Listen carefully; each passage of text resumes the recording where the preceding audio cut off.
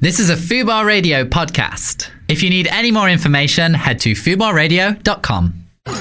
Nick Helm and Nathaniel Metcalf's fan club on Fubar Radio. I mean, you really fucked me up. You really fucked me up.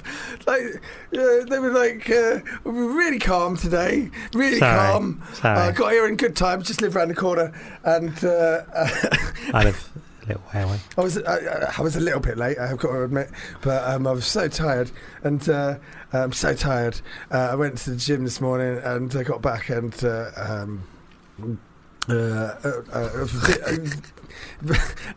was badly hungover, and yes, I went back home and I went to sleep for 10 minutes, and you know how it is. It wasn't 10 minutes. 10 minutes becomes 17 with a snooze button, snooze alarm. They have them on phones now. And, anyway, so just before we started the show, and yes, it has started. It started. This is it. This is the show. Don't try and improve what's already perfect. Just before we started the show, Nat said to me, he said, I remember, Nick, don't swear. And it threw me. I was just like, what? Do you mean it? Have I been swearing too much? But it's Fubar. It's Fubar. Fubar, fucked up beyond all recognition. There's what. The more you think about that, the more unpleasant it seems, isn't it? Absolutely horrific. Absolutely horrific. And also the logo is a sound bar. Yes. Which is designed to look like someone's sticking their... I hadn't noticed that before. I think it's someone sticking up their middle finger. Like they don't give an F. I always think, I know it isn't that, but like the Starbucks logo, we've got a cup somewhere. The Starbucks logo is a woman fingering herself. Well, to me it feels like it's a mermaid giving two V's up, both barrels. No, sorry. Apologies to anyone at Starbucks. It's not a woman fingering herself. Sorry, I misunderstood. But the Kappa... Are you worried about Starbucks coming after you? Starbucks coming after me, bloody hell. First the Royal Mail. Admittedly, they were delivering something to me, so it's slightly different. But and now Starbucks, that's the last thing I need. Yeah. But if the old Kappa logo... yes, yeah. If you cover up the top bit, it's two women sitting back to back. Yes. And if you cover up the top, it looks like a woman with her legs spread open. Oh. But it's a torso-less, headless woman. Sure. Makes it worse, doesn't it? Not for everyone, but it's 2018. So I'm. This is. My name's Nick Helm. And my name's Nathaniel Metcalf. And you're listening to Nick and Nat's Fan Club. And the first rule of Fan Club is. Tell your friends about Fan Club. Tell your friends about Fan Club. And the second rule of Fan Club is. Please tell your friends. For the love of God, tell your friends. I'll tell you what that was good. Do you know, like TV shows now, like American shows usually, and they have a big build-up, don't they? Have a pre-credit sequence. They have a cold open. Yeah, they have a cold open. Saturday Night Live. Yeah, that was what we just did. We did a fucking cold open. Cold open. The trouble with this show is that it tends to be another hour and 50 minutes of coldness. So, I mean, it's quite cold at the minute. We've got the aircon on. What are you in here for? What are you? Shush. She's saying shush. Don't do anything. But you are incredibly distracting. Got Hannah in. What are you? Am I too loud or too quiet? Oh, I'm too quiet. Too loud. Too loud. Oh, that's. Did it seem like I was powering? I think that this is bad radio. Nat is too loud. This is bad radio. Let's make a pact right now. Never to do any more bad radio. Yeah, but let's make a pact right now. Never to let our audience behind the magician's curtain. That's right. They don't know. They don't need to know the mechanics of what's going on in here. They don't need to know that. You know, I'm tired. It's fine. What is it? So the reason I'm tired is I went to see Paul F. Taylor and Becky Shorrocks. Well, Becky, what's her name? They're married Becky now. Shorrocks. Oh, yes, yeah. But I think professionally. Professionally. Well, short and curly is what they call professionally. Went to see them last night at the Museum of Comedy. And I am exhausted because I laughed so much. It was brilliant. What time of the show finished now? It's finished at 8. Finished at 8, so not that late. No, really? not that late. No. But it was Paul's birthday. Paul, right, okay. They were celebrating. It was his birthday in August, wasn't it? Yeah, it was August the 3rd, in fact, for anyone that wants to make a note of that. But they've moved house, and they didn't organise a party before Edinburgh or after Edinburgh or during Edinburgh, and they've moved house. So Becky decided to make the last. They did like a couple of dates in London, and she decided to make the last date his birthday. And it was me and the kid. It was one of our meeting days. And you should explain who the kid is, I think. Otherwise it I sounds... like it. I like it. And normally we go to the cinema. And yesterday I was just like, oh, let's go to this. And so he came out, and he had a nice time. But then he missed his train. So I had to. So I didn't have to, but I did. I waited with him for the next train to come, which was late. And, that's I've kind of forgot I'm on radio now. I kind of like petered out. But yeah, anyway, so I had a late night. But anyway, that's not really what I want to talk about. What I want to talk about is the fact that Short and Curly Show was I think it's the last time they've ever going to perform it. And it was fucking incredible. It was I loved it. I loved it. Absolutely incredible. It was so. It was funny. It was clever, and it was just really sort of enjoyable. It was kind of like, we were joking about it. It was just so shambolic, but in that way that Paul is, and I loved it. I was in a double act with Paul a long time ago. So it was difficult watching him and Becky perform. She's just a very funny performer. She's absolutely incredible. And while I was watching her yesterday, I just thought she is absolutely incredible. But she did split up the band. She did, yeah. So we were calling her Yoko the Clown yesterday. But she's it was just good. She's incredible. Yeah. But, and then he does I don't know if it was my favourite bit, but it was a really great bit. Was when he dresses up as the Zoltar machine from Big. Yes. And just as he was trying to get on the stage, his turban kept falling off, and there's kind of like they're doing a routine, and then something goes wrong, and I don't obviously know the mechanics of it's the act, but just the veneer of frustration, the level of frustration that was underneath the veneer of professionalism that they had was so sort of subtle. It wasn't because it's easy to sort of like really big it up and do like panto with it, and it was just really. I just loved everything about it. I thought it was absolutely amazing because it's shambolic show, but not in the way it's very structured as well. Isn't it's it? Not it feels shit. like The jokes are great, but it's not like it's sort of. I mean, when I do stuff that's shambolic, a lot of it is genuinely shambolic, but that's sort of deliberate. Do you know what I mean? Well, people think this, like they describe this show as shambolic, but it's all written, isn't it? It's all. One of the reasons I'm so tired is I was up all night bloody remembering these lines. Right, yeah. That was an aside. But it's hard. Sorry for the snot. But the thing is, shambolic comedy or shambolic performance. I mean, this show's shambolic. Yeah. But that's what makes it the show. Yeah. If it was all neat, then what's the point? And exactly. Also, I wouldn't want to do that. And also, my stand-up act, that's shambolic. When I was in the double act with Paul F. Taylor, that was the fucking most shambolic thing ever. Fucking hell. I mean, we did that for a month in 2008. Cancelled half of them, watched the Olympics, and then we'd perform in front of large groups of Spanish tourists that didn't speak any English, and they were just like, what the fuck is this? Only in Spanish. And it was an absolute pointless exercise, but it feels almost Short and Curly stuff. I think almost feels like it's very like it's like a sort of kid show for adults or something. It's got that real there wasn't loads of swearing, but I was surprised that there was swearing. Yeah, exactly. It feels almost like it's Paul said fuck a couple of times. Yeah. And you go, no, that's what about the children? And then you go, oh, there are no children. No, but it would be an amazing kids show. Yeah, it would. Yeah. I love them both so much as people. I was just so happy to see them yesterday. It was such a good show. My thing about it was the show I did in Edinburgh, like probably relies on about having 2 or 3 little props that I can go, oh, I've got this and I've got that. And every day before Edinburgh, I'd have this thing where I'd go, have I got that? I've got that one and that one. Okay, I'm fine.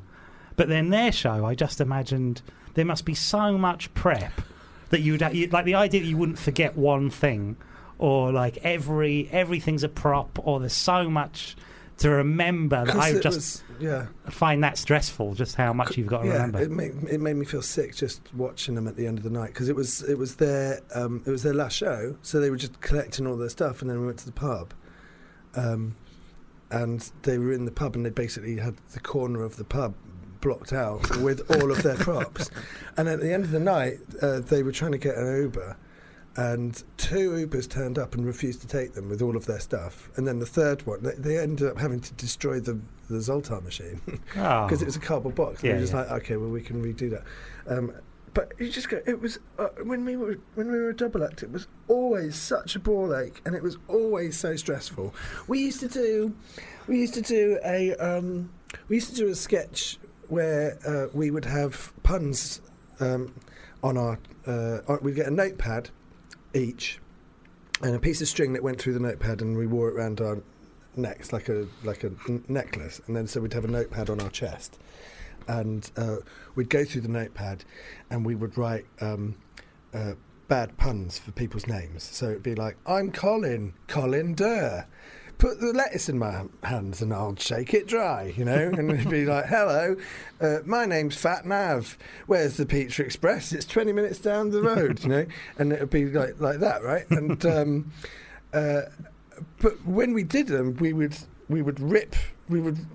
have like a whole stack of names. He'd have half and I'd have half, and we'd rip them off and throw them on the floor. We'd have to do that every fucking time. We'd have to buy a notepad every time. We'd have to buy string every time because no one ever brought the string. You'd have to remember all of the names, and we would write them down. We were fucking unorganised. Sort of, but it's funnier, isn't it? If you'd use the same thing, no, we need to collect all those and make sure the pad's in. I think it's just funnier. I think, well, the Al Coco Pops joke, which was when I got, I would go to, I mean, we mentioned it when he did it before, but when he was on the show, but I'd buy a packet of, like a box of Coco Pops and a pint of beer at a cost of like £8, and I didn't have any money. You know, this is when I lost so much weight that my trousers kept falling down, right? Didn't have any money, right? And so because you had that string, though. Shame. Yeah, I had that string. We had the string to hold my trousers up. But the Alco Pops joke was like, it cost £8, and it lasts 2 seconds, and it's me pouring a pint of beer into a packet of Cocoa Pops, and I go, Cocoa Pops. I've done this before. Makes the beer taste chocolatey, and if that didn't get a laugh, then what? But like we didn't do it that often because we didn't do. It was maybe towards the end of our partnership, but so we didn't do it that many times. But I do remember me kind of like taking apart a Cocoa Pops box and covering it with sticky back plastic and then reassembling it. So that it would contain beer, but that never worked. And but I think what made the joke funny was that you go, what a waste. Yeah. Just what a dickhead. Yeah. What an absolute waste. And you go, and I think that what makes me laugh a lot is when you see something that there's been so much effort that's been put into something that's a throwaway, and it's like the effort is painful. Yeah, you just go. Like we did a joke. We were remembering this yesterday. If anyone is interested, if you type in Helm and Taylor on YouTube, we did the Laughing Horse finals. I think it was probably 10 years ago, 2008. Yeah, and it's one of my favourite clips of anything that I've done on YouTube because it was just me and Paul just literally just absolutely fucking a competition up, right? and but the thing is, we got like the best. I can't remember much about the night, but we got one of the best responses of the whole evening, and there was a really sweet sort of sad moment where me and Paul were sat on the stairs while they were announcing the winners, and they announced third place, and it wasn't us, and we were like, oh well, we did really well. And then they announced second place, and it still wasn't us. And we're like, we haven't won, have we? And we were almost getting up, Joe. And then they announced first place. It wasn't us. And it's just like, we didn't even get placed. That's fucked up. So we had this really great. We had this. One of my favourite jokes that we did was I got an old sort of Mac, like a Macintosh, a Macintosh, but a coat, right? And I drew an eye on the back of it.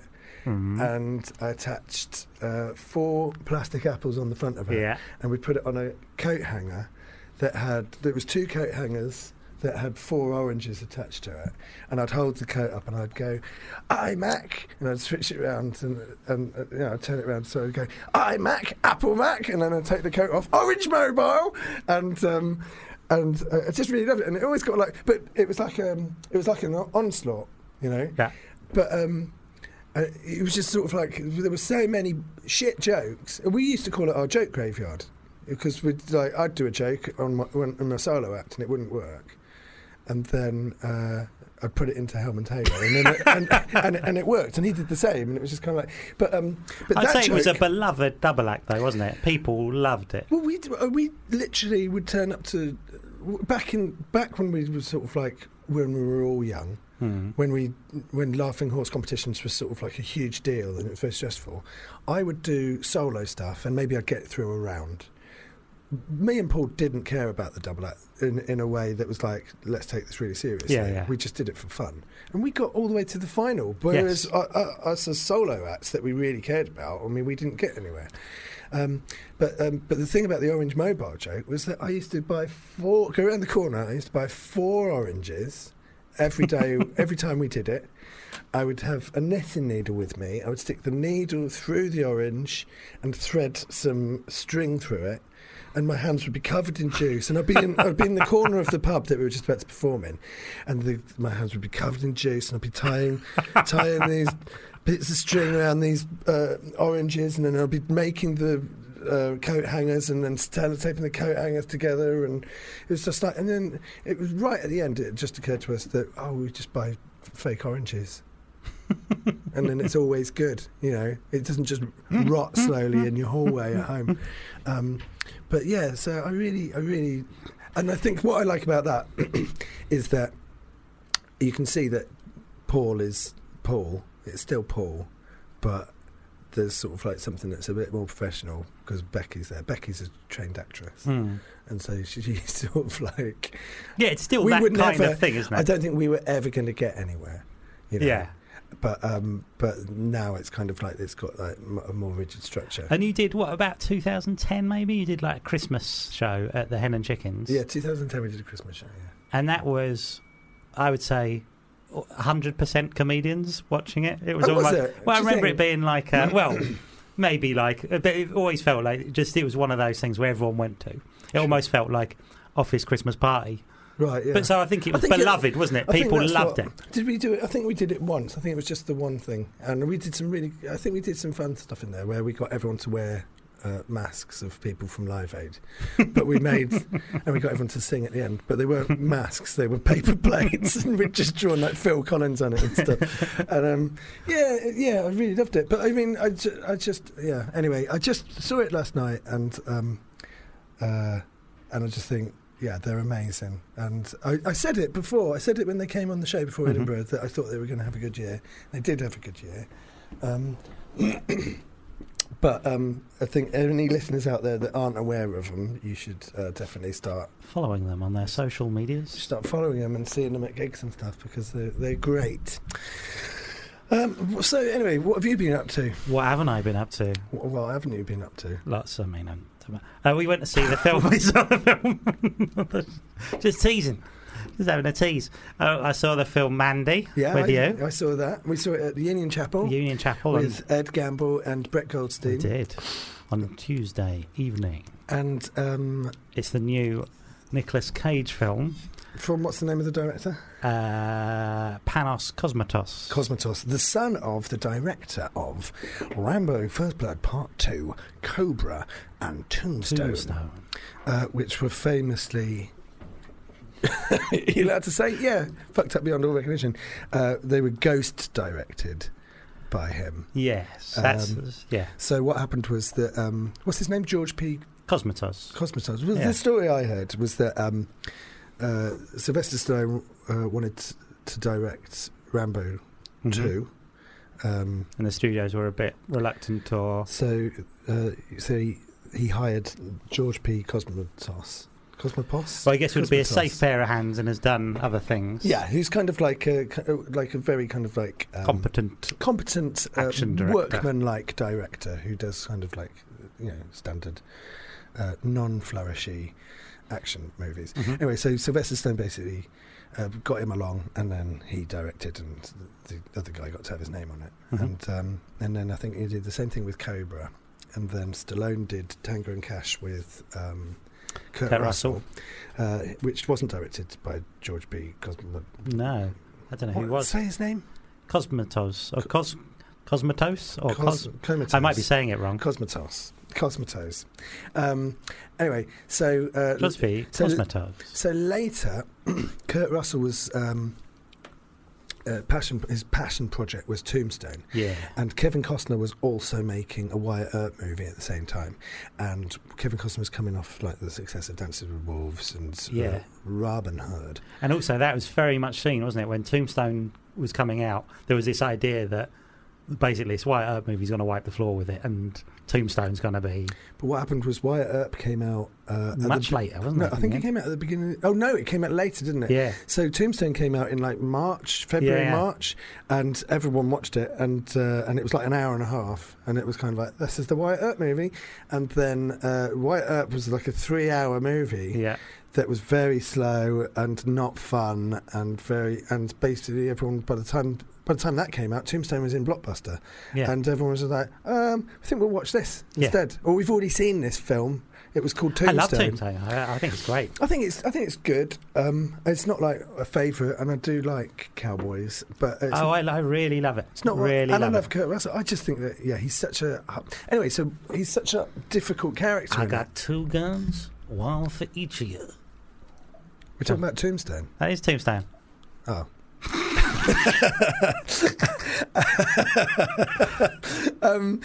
George P. Cosmatos. I'll be your Huckleberry. I mean, stop changing subject. Tombstone. Oh. Tombstone. Oh. So I find Kurt Russell's performance in that really quite unlikable, and he's very quiet in that film. Yeah. Now, one of the reasons for that is basically they had...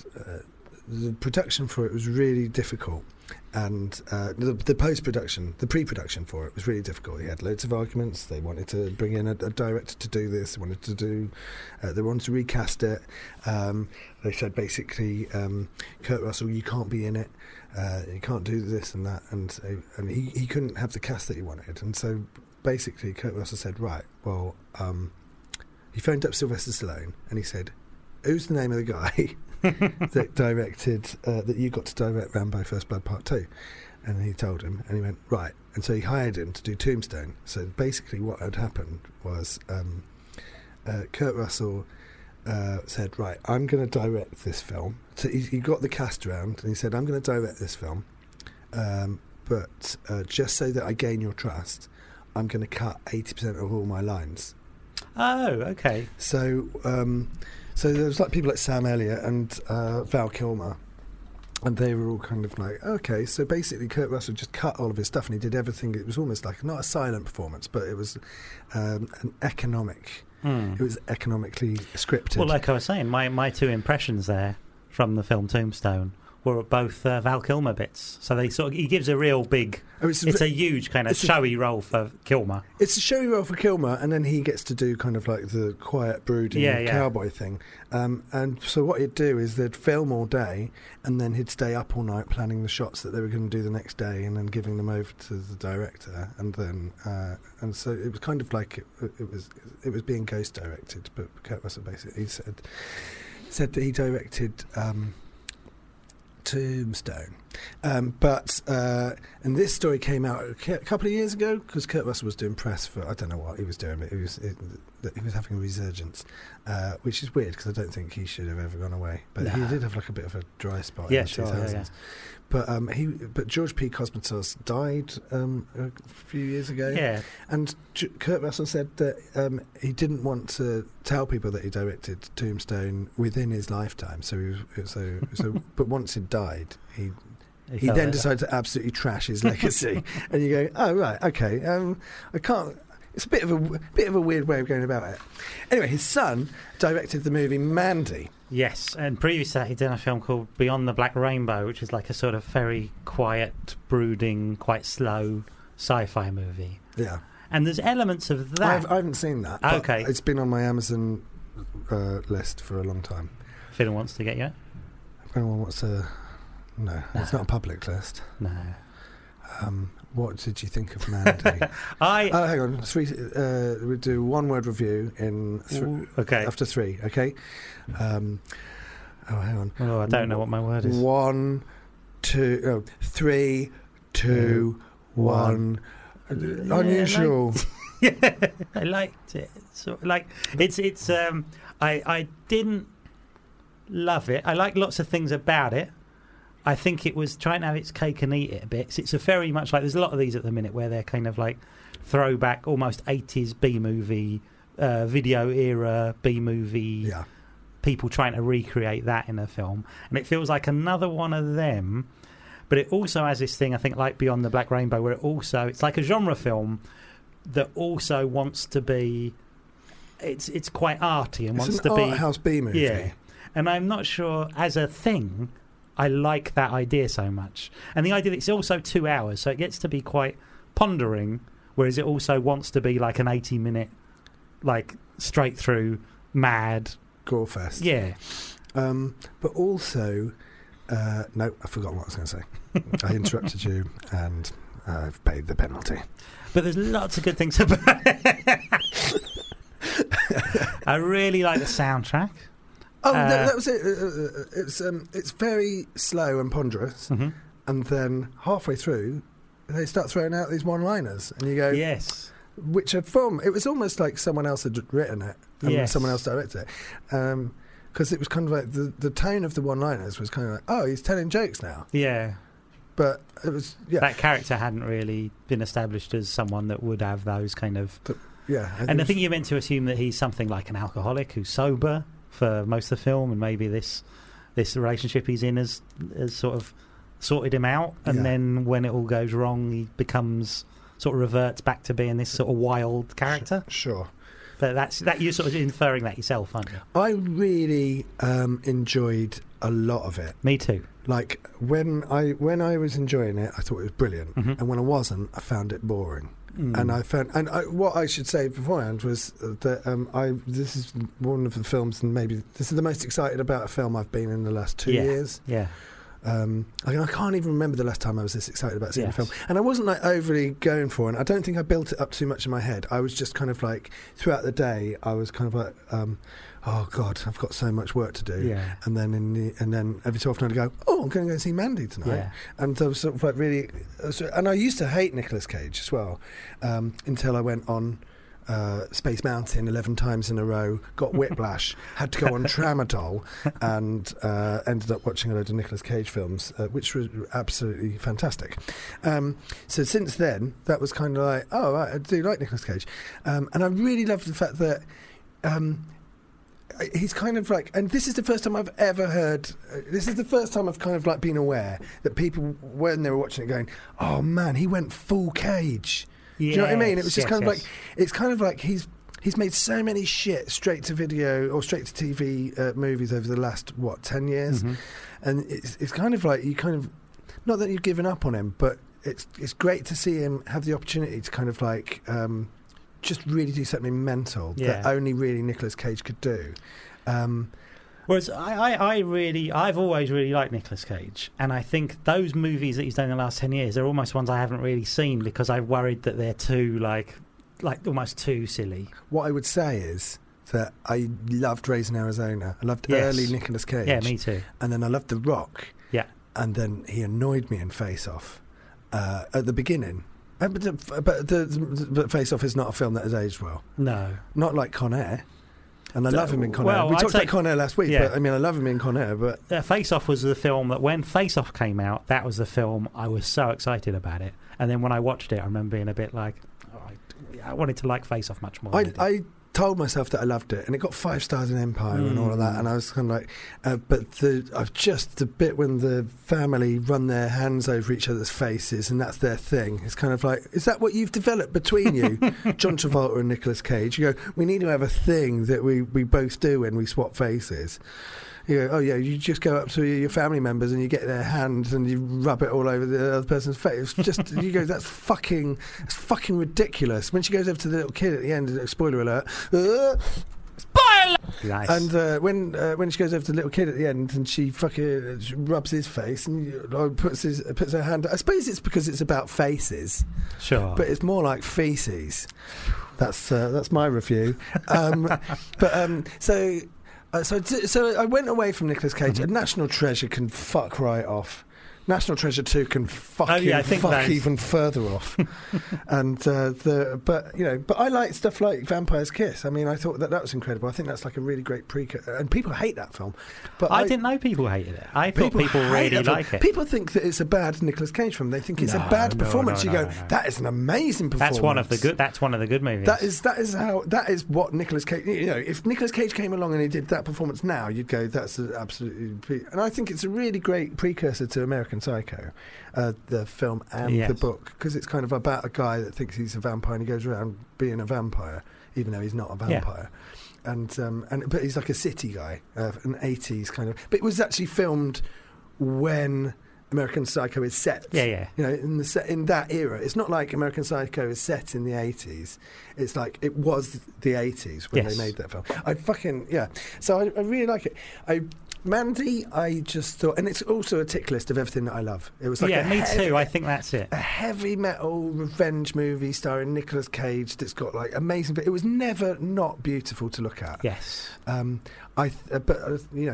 This was Ed's opinion, but I just thought it got gory, but it never really went gory enough for me. No, it didn't. It was never that extreme. There's lots of odd things that I really like about it. It has things like a mad villain played by Linus Roach, who is son of Ken Barlow from Coronation Street. Is he the on-screen son? No, he's in real life. In real life, yeah, he's in real Ken life. Barlow's son. The actor William Roach. But he also played. I spent the whole time going through it. I spent the whole time watching it, trying to work out where I'd seen him before, and he's Batman's dad from Batman Begins, and he gets his cock out, doesn't he? So, he does. And not only, I wanted to talk to you not about in Batman Begins. Not in Batman Begins, in Mandy. In Mandy. So that was food for thought. Spoilers. And, sorry, spoilers. If you like watching films with male genitalia in it, go and see Mandy. But I think the way that I best summed it up for myself was that I enjoyed it a lot more when I wasn't watching it. Yes. So as like an experience, you've watched it and gone, oh, that's fun. Yeah. Next day, it was like I was like, I thought about it all day, and I was just thinking, I like that, but I didn't. When I was watching it, I was bored. Until I wasn't bored, and then I loved it. And Bill Duke was in it. Yes. And I always love seeing Bill Duke. Bill Duke is from Predator and Commando, and he famously, or not famously, directed Sister. he's like this real tough guy. He's the bald black guy in Predator who's always shaving, and he's like this tough macho guy. And he's also in Commando, and he goes toe to toe with Arnie, and you genuinely think he could probably win. Yeah. Like but he's not huge, but he's like really fucking tough, and he's mean looking. He's got an aura of meanness and a tough, absolute tough bastard, and you just go fucking hell. And he directed Sister Act 2: Back in the Habit. And that's my favourite. One of my favourite Predator facts is that he got 2 governors, and maybe they'll get him to direct the next Predator film, but with Whoopi Goldberg. And I don't think they should make any Predator films. I think they should stop. I think they should have stopped. They might stop now. I think they should have stopped at 1. That first film is such a magnificent, perfect. That's for me. That's a perfect film. That's on my list of that is a flawless film. I think it's everything about it: the tone, the cast, the economic storytelling, and character development. It's just all great. Everything's there in the film, and not just that none of the sequels, because Predator 2 is okay, but not that none of the sequels are as good. None of the sequels are in the same conversation. It's just that film. Anyway, Mandy, I liked it. Definitely, I think people should see it, right? Because it feels like, I think what the thing I came from it was, I really like that idea of those sort of 80s B-movie revisited films, but actually, I think watching them, I think I just like the originals, and I don't want to. I don't know if I want to see people trying to remake those films. But there's enough of them that I like them. I like watching old ones. Yeah, sure. And I don't know if we need to see ones that. No, are I think it was great. But if it was like a cocaine-fueled non-stop roller coaster, which is what it sort of advertises it itself as, which is what it's advertising, and I think it's what it thinks it is. Then you go, yeah, sure. Yeah. I don't think there's anything wrong with making stuff like that, but make it. Don't just kind of like leave a lot of it for us to kind of retrospectively go, oh, I like it. I think I like both versions of the film. I like the slow, ponderous one. If it was like that all the way through, you'd be like, that was good. Absolutely. What's the film that I sort of compared it to? We were talking about that Brawl on Cell Block 99, weren't we? And that's a similar thing, which is like an 80s. Yeah, I think I might have preferred that more. When the gore kicks in that. And I'm not like a gore hound, but I mean, that's what those films are. Yeah. When the gore kicks in that, it's kind of worth the wait. Yeah. But with this, it was just kind of like, you sort of cut someone's head off. Yeah, they're both examples of that kind of films that splice together. One that's more of a kind of a sort of more thoughtful film, and another one which is sort of all-out gore action. And that it's marrying them together that feels like, I almost would have preferred... I feel like when you buy into the story of something, it almost feels slightly cheated to then have a thing where it's like, don't actually care about any of these characters. Sure. It's that. I think it's like, it sort of builds up this idea of like, you're sort of invested in it, and then the second half is kind of, no, it's all mad and silly.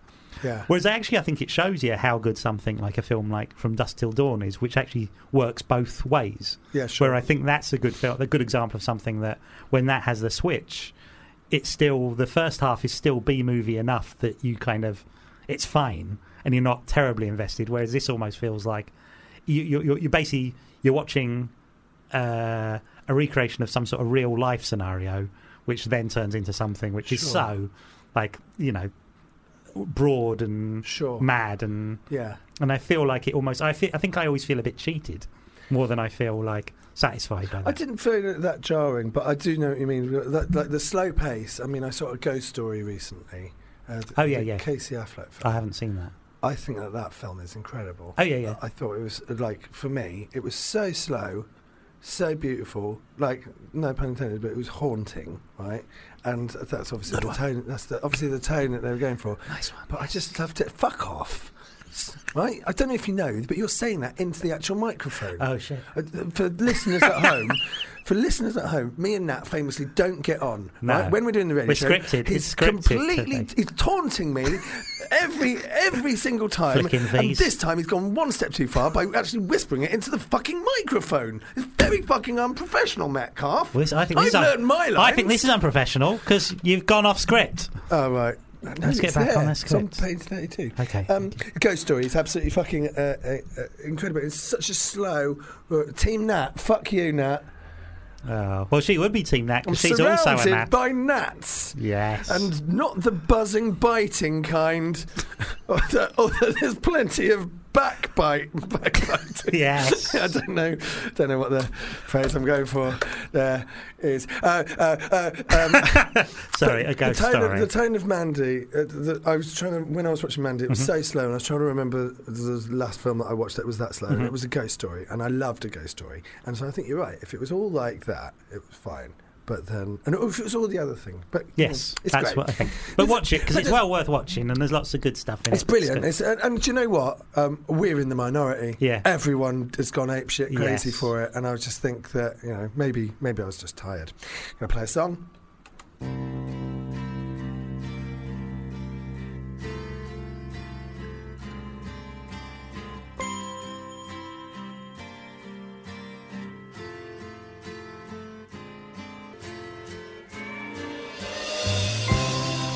heart's a virgin, it ain't never been tried. And you know, I never cry. I never cry.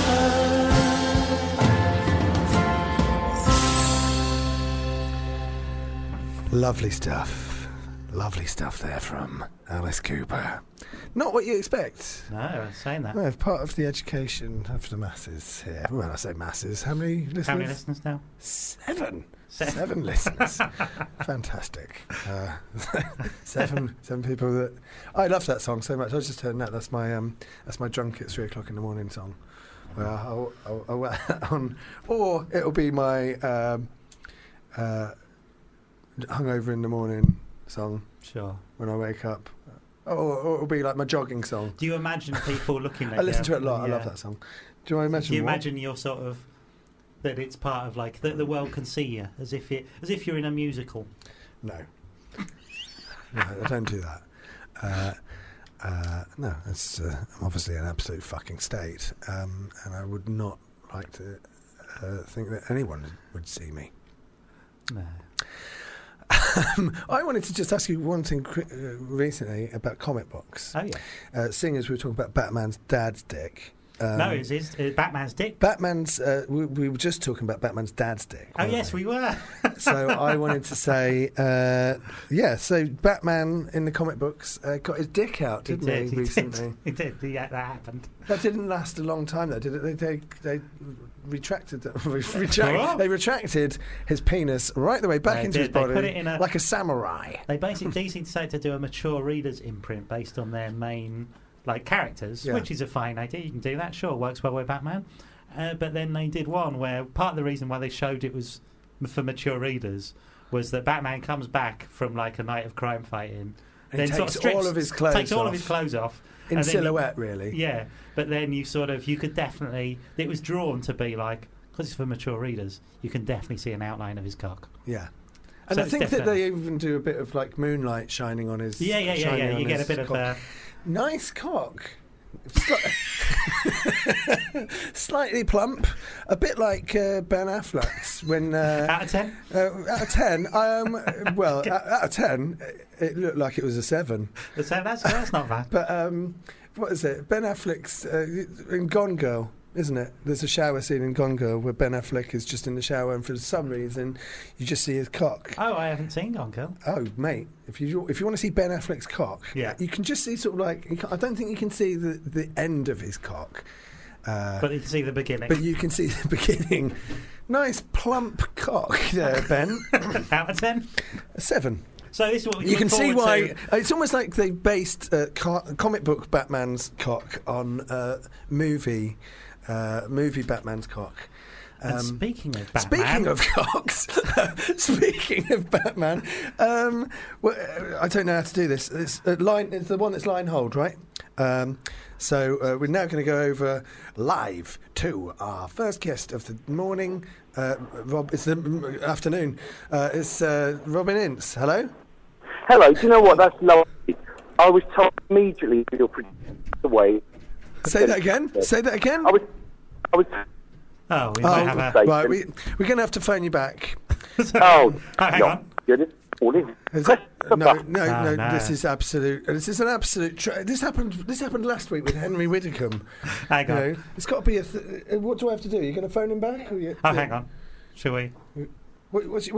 Tell me what you're doing. Tell me what you're doing. We're going to get Robin back on the phone in a second. We're going to get Robin back. Oh, Batman and Robin. That's what I was doing. Oh God! Honestly, from Batman to honestly, I thought we were talking about Batman's cock. Exactly. And then you said talking of, and I was just like, well, of course he's not Batman. No, but he's Robin. Well, we all know Robin. Well, hello, are you there? Hello, are you there? Yes. Yeah, we're there. We can Sorry, hear you now. what are you saying, Robin? Well, no, I was just saying that I was told just before I came on, they said, just remember it's an uncensored station. The very first couplet of words I heard was plump cock. Well done, everyone. Well, that's it. That's what we're talking about. And yeah, that's what you're here to talk about as well, aren't you? Yeah, of course. Well, as you know, Nathaniel, from the comic shop times, where I accidentally bought my 10-year-old son Mark Miller's The Ultimates. And I left it for him And when I rang him up to see if he'd enjoyed it, he just went, "Dad, it was not appropriate." And I feel that in many ways that tagline will fit with this show as well. What do you think of Ben Affleck's cock? Out of 10. I've never seen it. Oh, That's you've got it. to see Gone Girl. Where Gone am Girl. I going to find this? It's on Gone Girl, mate. Gone Girl, There's the a film shower Gone scene. Girl. There's a shower scene towards the end of Gone Girl. It's probably within the last 5 minutes of. I mean, they were home straight. They didn't need to do it. And in the last 5-10 minutes of the film, ruined it Ben right at the Affleck end. is no, they don't ruin it. It makes it weirdly better. Was it like? Is it an M Night Shyamalan one? There was a twist at the end There was. of his Well, cock. it's one of those bits, isn't it, that as a great director, when a film starts to flag, David Lean would often say, "Oh, do you know what, the last 5 minutes of Lawrence of Arabia, I don't know if it's working. Peter, could you just pop it out? Just on the camel, just rest it gently on the top of the camel. Just Tighten one a knot. top." Drape it over a camel's hump. Do you know what? I love having conversations like this when I'm stood in the middle of Nottingham railway station. Oh, pick that name up off the ground. Someone's in Nottingham. Yeah. so- I'll tell you what, I was in Northallerton yesterday as well. Go on. Fucking I can cunt. keep the momentum going. Oh, there you go. We've got a picture of Ben Affleck's cock right here. Just the beginning of it, really. Or is that the end? Is that an actual bell end there? Is that a bell end that you're showing us? We'd have to. Fantastic. So, Robin. So you've written a book about philosophy. Fill your boots. That's one of my favourite. This is like the antithesis of the segue that I had on Channel 5 the other day, where I was on a show with a bloke who's on Putin's assassination list, right? And he told this tragic story about the fact of a friend of his who was murdered. And literally, as he finished saying that, it just went through. "Now, Robin, you've got a book out." Well, hang on a minute. You don't make me look too mercenary. Anyway, he lost his best mate. You've got a book out. That's not about those kind of things, is it? No, but you have got a book out, and it's called Yes, I have. I'm a Joke and So Are You. And I've just got it, and I'm only about 20 pages in, which isn't enough, really. But And I haven't. you haven't read it at all I yet. haven't read it at all. Although I have seen quite a blitz on Twitter that people are retweeting stuff about it, and yeah, and it was. There are some things that I don't like reading, and this is one of the things that I do like the look of. So I'm looking forward to reading. Well, it. hopefully you like. I mean, because I think between the three of us, we're all kind of the fascination with comedy and humanity, and both its kind of absurdity. And I've tried to put in as many. I've interviewed loads and loads of different people in it, and I've made sure that also, not to forget to also mention Ken Dodd and Les Dawson as well. Some of Yes. I haven't got the Grumbleweeds in, which is a pity because I genuinely do love the Grumbleweeds. Oh, yeah. I have this. It's one of those things where late night in a hotel room, which is generally my life now, and I think I can't sleep. I know I'll go on YouTube and see what Grumbleweeds footage there is, and I watch half-hour interviews filmed backstage somewhere with them just talking about the process of being the Grumbleweed. And are the But that's Grumbleweeds... not what the book's about. Well, but are the Grumbleweeds still the same Grumbleweeds? Or is it Well, like no, the Sugar this is Babes a now? fascinating thing. It's Robin Colville, who was the one who did a lot of the impressions and used to do, So Okay. him and I'm terrible. I've forgotten the guy. Him and the other the guy, little portly bloke, who Yes. looked like the kind of thing you'd see in a butcher's window. Recommending, oh, that's what a butcher's meant to look like. Have that kind of face. Like Ben He Affleck's died. cock. And then, Ben Affleck's cock very often was played by the Grumbleweed. It's the sort of John- thing that you'd see in a butcher's window.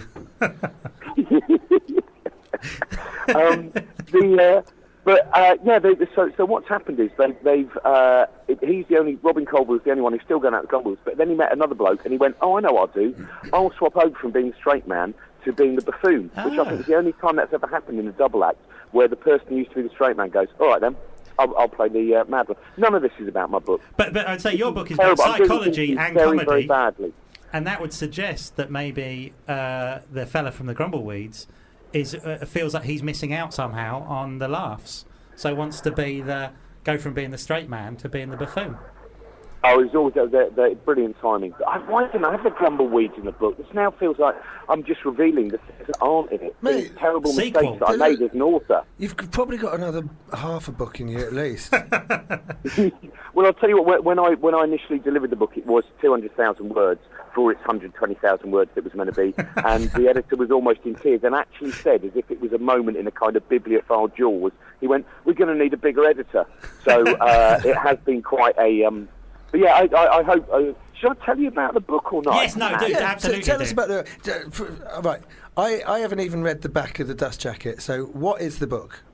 It's basically about the fact that comedians are absurd human beings, that all human beings are absurd. And if you use the narrative of comedians, you know, because there's always all those things, aren't there, which is everyone loves a documentary that goes, Kenneth Williams made the whole of Britain laugh, but he himself was miserable all the time. He was always sad. And of course, first of all, that's not true. There's a friend of mine who was telling me, for instance, they would go, Kenneth Williams wouldn't allow anyone to ever use his toilet. He said, not true. I used his toilet on numerous occasions. It was only people who bored him that he would then go, when they go, can I just go and use your toilet, Ken? Oh, no, I don't let anyone use my toilet. You have to go outside. And then he'd lock the door and pretend not to be in when they came back. But it's using a lot of the kind, you know, why comedians become comedians is a favourite kind of topic, you know, whether it's the loss of a parent or sometimes there seems to be a higher rate of people who've been adopted, all those kind of things. Starting off with that comedy narrative and then looking at it in each chapter about all human beings. So how the kind of, and about imagination. I talk a lot to Alan Moore and Noel Fielding in one chapter about imagination and that whole kind of thing of, you know, Alan Moore's done a lot of interesting stuff in terms of trying to work out where ideas come from. But as I told him the other day, I said, if you have actually worked out where ideas come from, it means you've solved the secret of consciousness and you'll probably win the Nobel Prize, which wouldn't surprise me with Alan, actually. I think it's time that it went to someone else who was Northampton-based. Francis Crick isn't enough. And did what made you pick the comedians to talk to? Was there any sort of special requirements that you thought, oh, they'll be good to talk to about that? Well, nearly all of them. It was just people that I thought, like talking about ideas of anxiety and stuff. So, you know, Sophie Hagen and Felicity Ward were just brilliant for that. Right. And then sometimes it would just be someone I was with. So obviously I toured a lot with Josie Long, and so we had lots of, you know, kind of long chats about that. And then having toured with Ricky Gervais, there was, when I was doing the chapter about ethics, I was kind of like, well, there's a lot of stuff he does that I wouldn't do and that I wouldn't feel comfortable doing. Yes, yeah. So I kind In of terms wanted of to know material? Yeah, it's just things that, I mean, personally, I if someone is offended or upset by someone said, I'd like to feel that I was comfortable arguing my corner. I don't want to just go, it's just a joke, mate, innit? Do you know what I mean? If someone, I spoke to Barry Crimmins, who the book's actually dedicated to. Sadly, Barry Crimmins died back in February, an amazing American comic who did, you know, fought for so many people who kind of bullied and oppressed him, was a very powerful human being. And he, when we were chatting about ethics, he said, well, the reason I don't do cancer jokes, he said, I've never come up with one that's so funny that I thought, do you know what, if someone is upset in the audience because it's reminded them of someone they've lost or whatever, I've thought, oh, that's all right, though. Joke's a joke. He just thought, it has to be a really good joke. Sure. Really. And in the same way, he talked about just the fact that for him, and he wasn't scared of taking people on. He took AOL to Washington and actually went to court. You know, it's not as if you go, oh, look at that snowflake. He's only taken on an enormous corporation and almost destroying himself in the course of doing it. But he said, you know, words are shrapnel, and he used to like to think very carefully about where he was kind of aiming those words. So I found that interesting. And Tim Minchin as well thinks very, you know, deeply. When he wrote songs like Come Home Cardinal Pell, you know, he was worried. He was thinking, oh, I'm kind of using an individual here.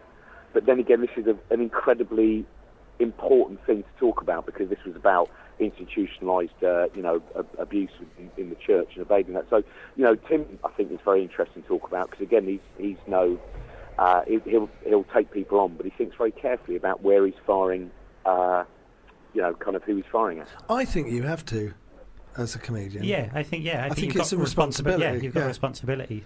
I don't buy it. I don't buy it just that a joke is a joke and that it doesn't really matter, you know. And I will leave it up to the edit.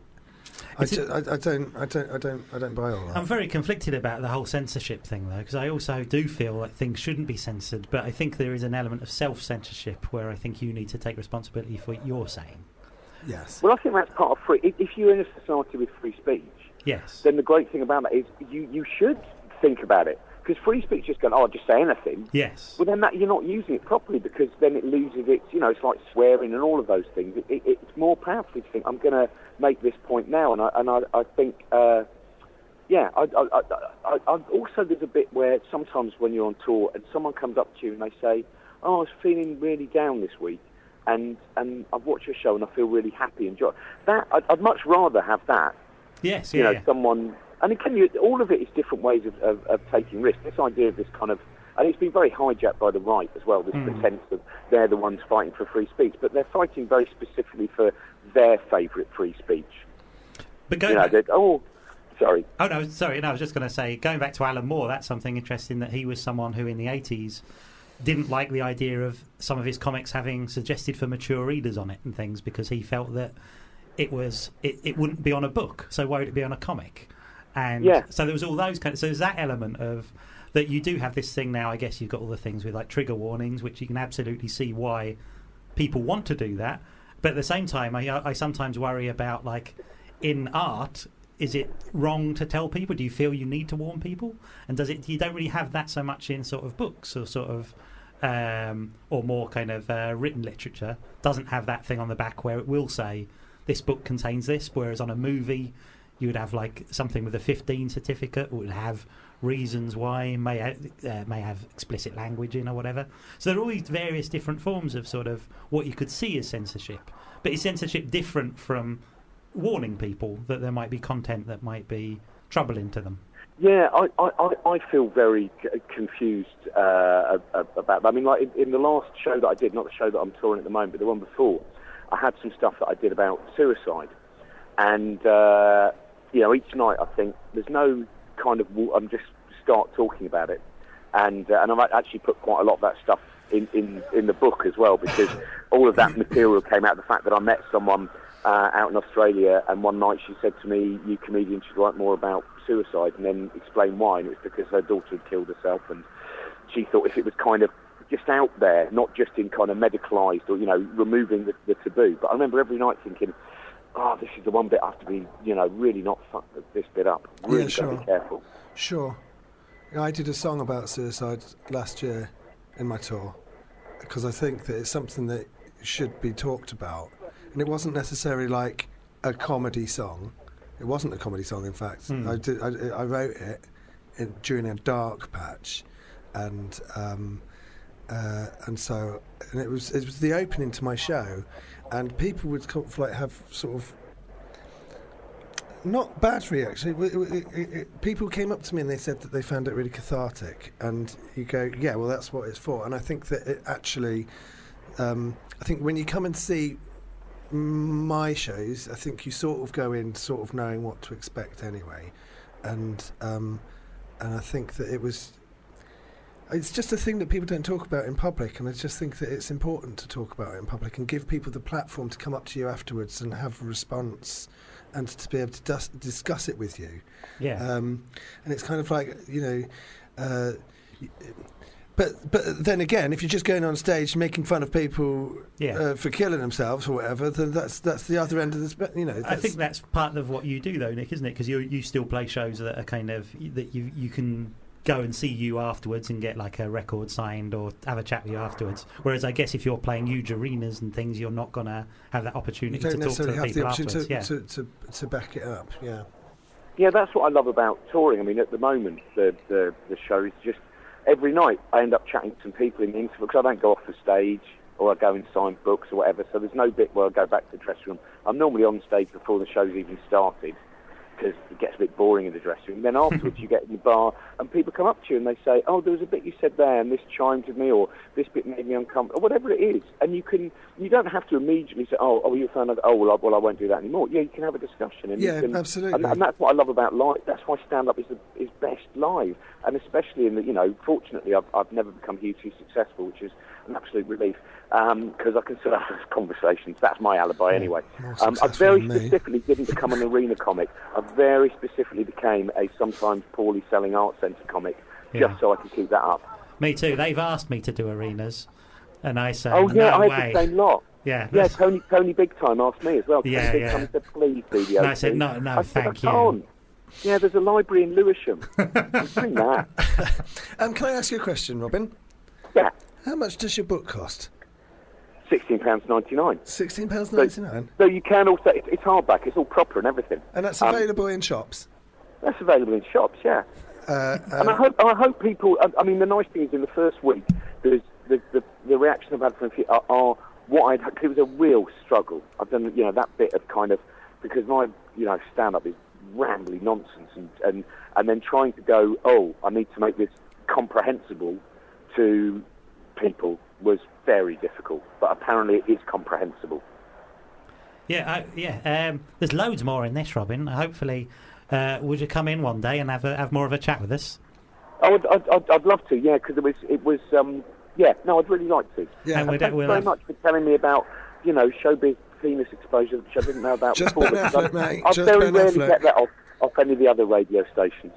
This is a very good chat, actually, because we started with Ben Affleck's penis and Batman's penis, and we've ended with it. It's come full circle. Not the penis. Didn't I mean, that would be a skill. A Groundhog Day of genitalia. Fantastic. Thank you very much. I'm really looking forward to reading your book, and please come into the studio and talk to us again. I would so much like to. Thank you very much. Thank you very much, Robin. Goodbye. See ya. Cheers. Bye. Oh no, hang on, I'm putting the wrong one down. There you go. Well, that was a lovely chat. I did think that we were going to talk a little bit more about Batman's dick, but that's a shame. What's your song, Pearly Spencer? Days of Pearly Spencer by David McWilliams.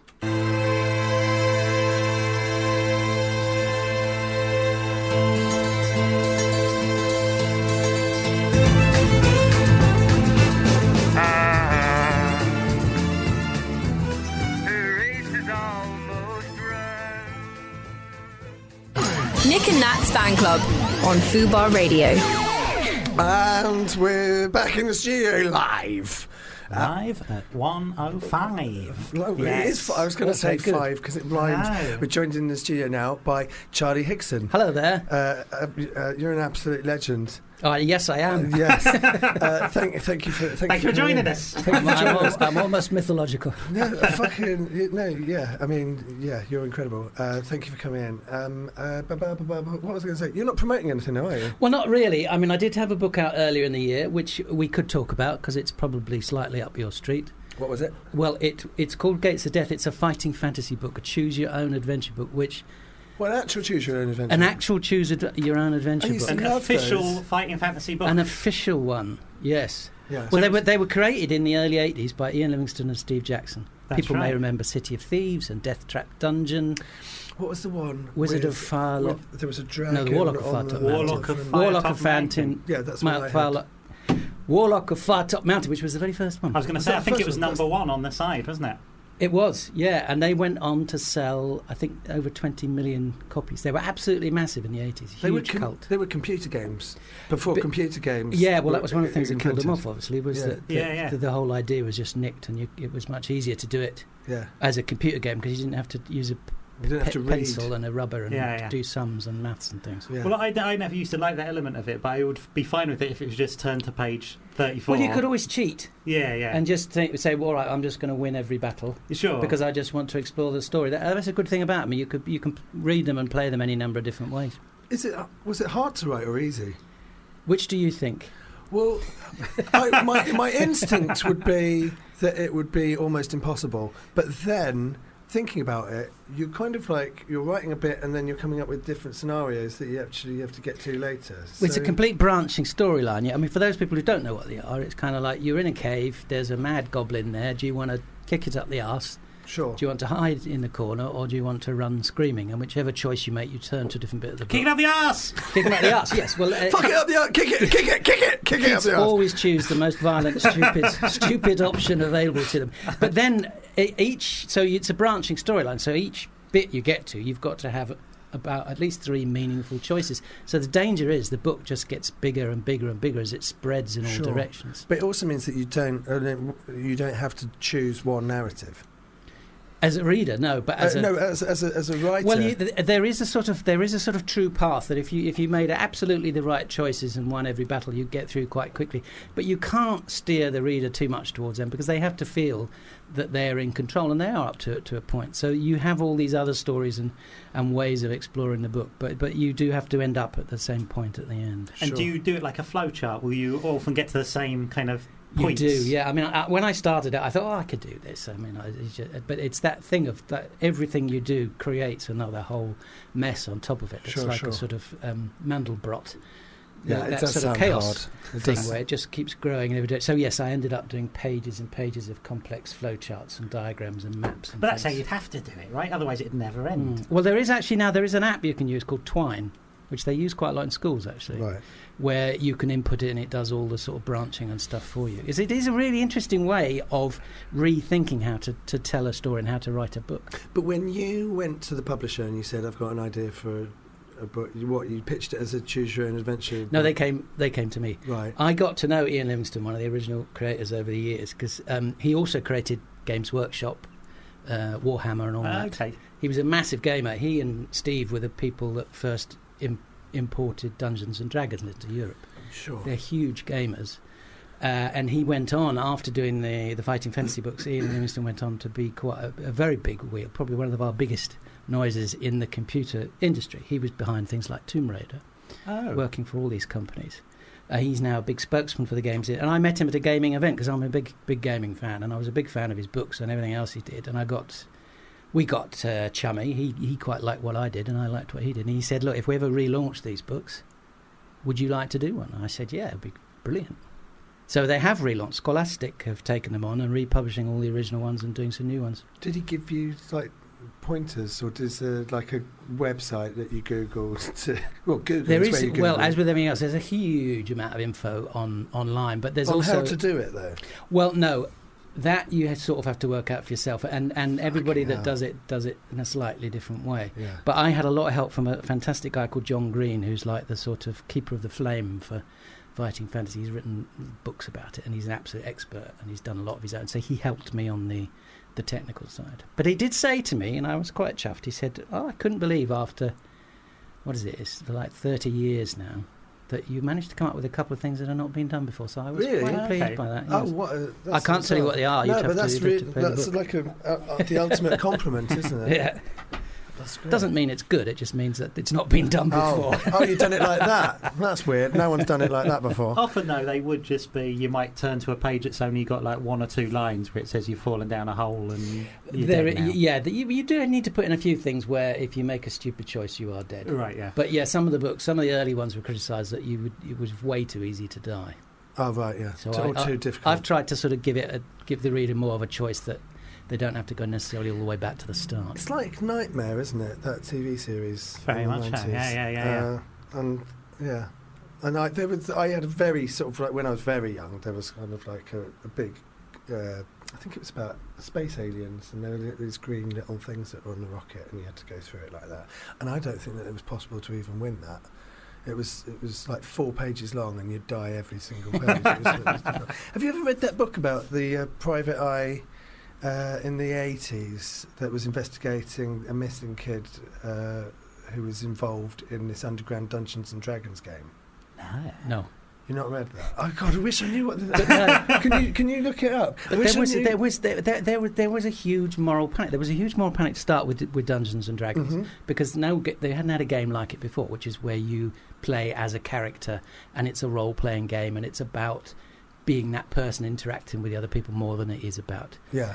killing it. And so inevitably, because parents didn't know what this thing was, the children were playing it, there was a huge fear. It's like, oh my God, my child's been possessed. He can no longer tell the difference between reality and fantasy. And there were films made about it and stuff, and it was nonsense. When I was Yeah, a kid, there was the Dungeons and Dragons cartoon that was on, and I loved that as a kid. And I remember seeing that there was a Dungeons and Dragons event that was on at the Barbican. I remember begging my mum to take me to it, but only being about 4 or 5, and then turning up, and there's just lots of men with beards and dice, and you go, "This isn't what I That's imagined." what I thought it was. I thought it was going to be people dressed up as like with lances and. Yeah. and Well, that's what people unicorns do and with things. are you aware of LARP? Oh, is that LARPing? live action role play? Live action role play, Right, which is where yeah, it sort yeah. of moved on to, where people go for weeks and dress up as characters and have huge. But I'm actually writing a script sort of vaguely about it, and I've been researching a bit. And there are these huge ones in Europe where thousands of people turn up, But you get those people. and they have these huge pitch battles, and they build villages and castles, and they all have their own different sort of races and tribes. It's enormous and nuts. Yeah. And you get those sealed knot people. I guess it's an offshoot It's of the that, same isn't it? sort of thing, and in fact, some of them do join together because it's in a sort of vaguely alternative But Middle what Ages. if the guys from the British Civil War met a dragon cult? Could be like that as well. Could be a crossover sealed knot LARP. I think it's probably already been I done. reckon it's been done. If I've just thought of it, Yes, its chances are someone else has thought more about it than I have.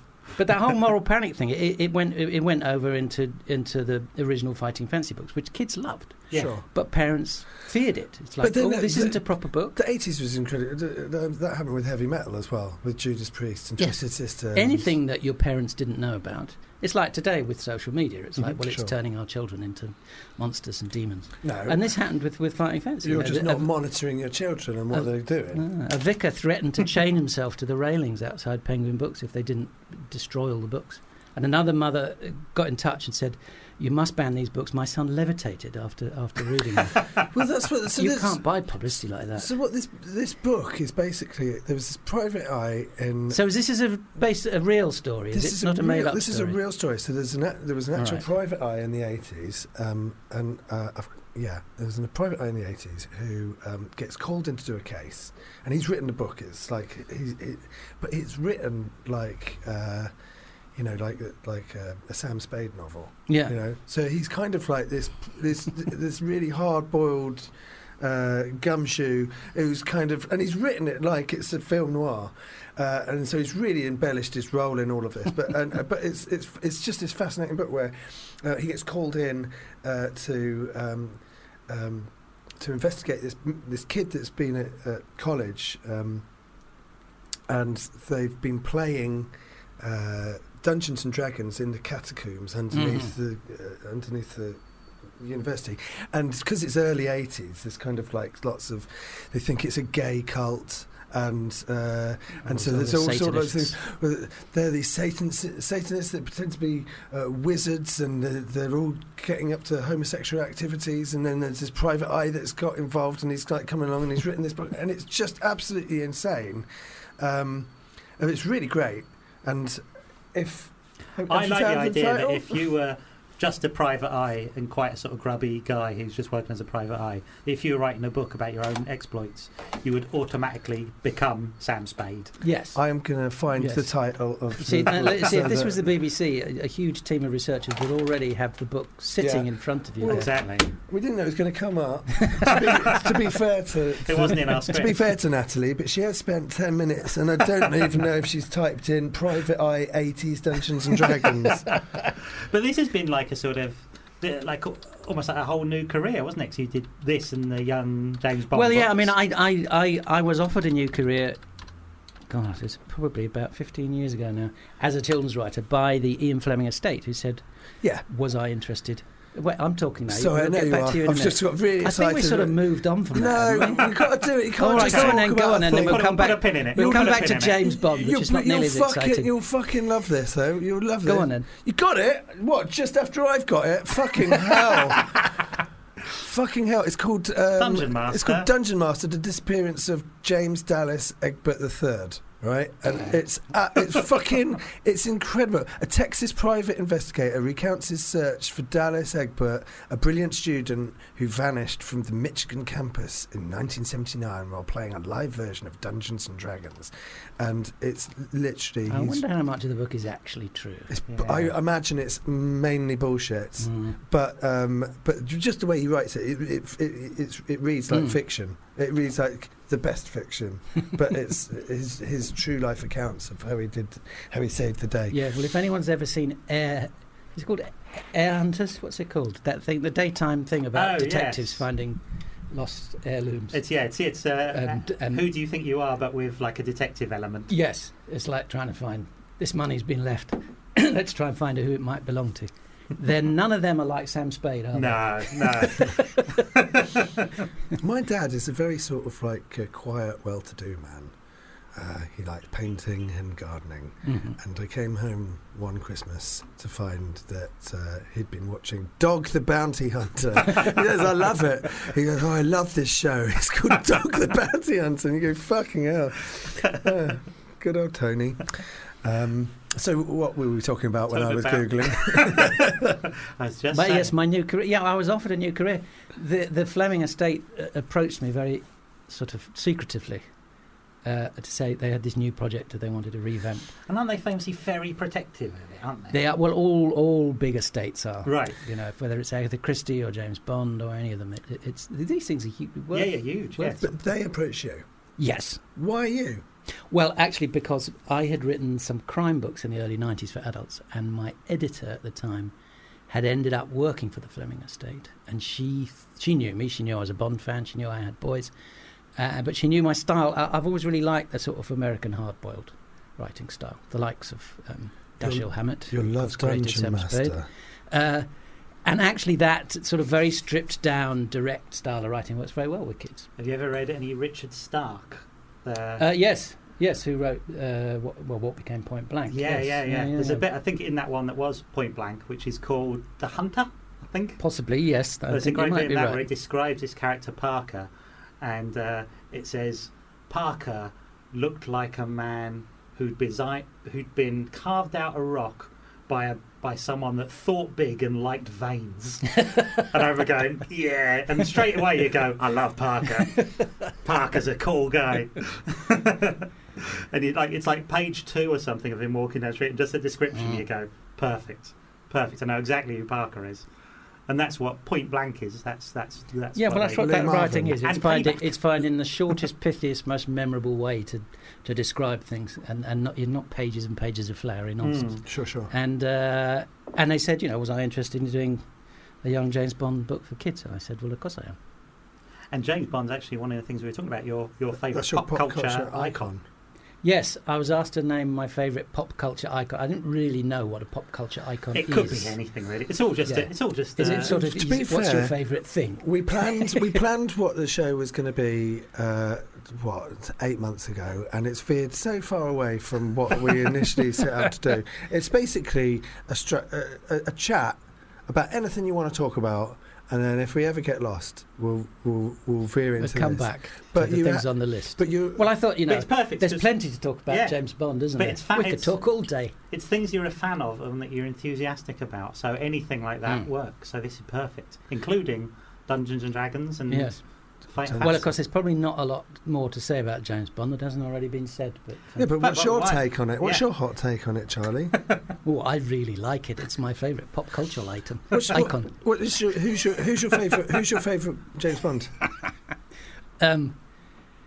Well, obviously Sean Connery, because I'm of the age where he was James Bond when I went to the cinema to watch a James Bond film. Yeah, Roger Moore. I'm Roger Moore. Well, exactly. I was very sniffy about Roger Moore at the time because I probably was slightly growing out of James Bond anyway. Sure.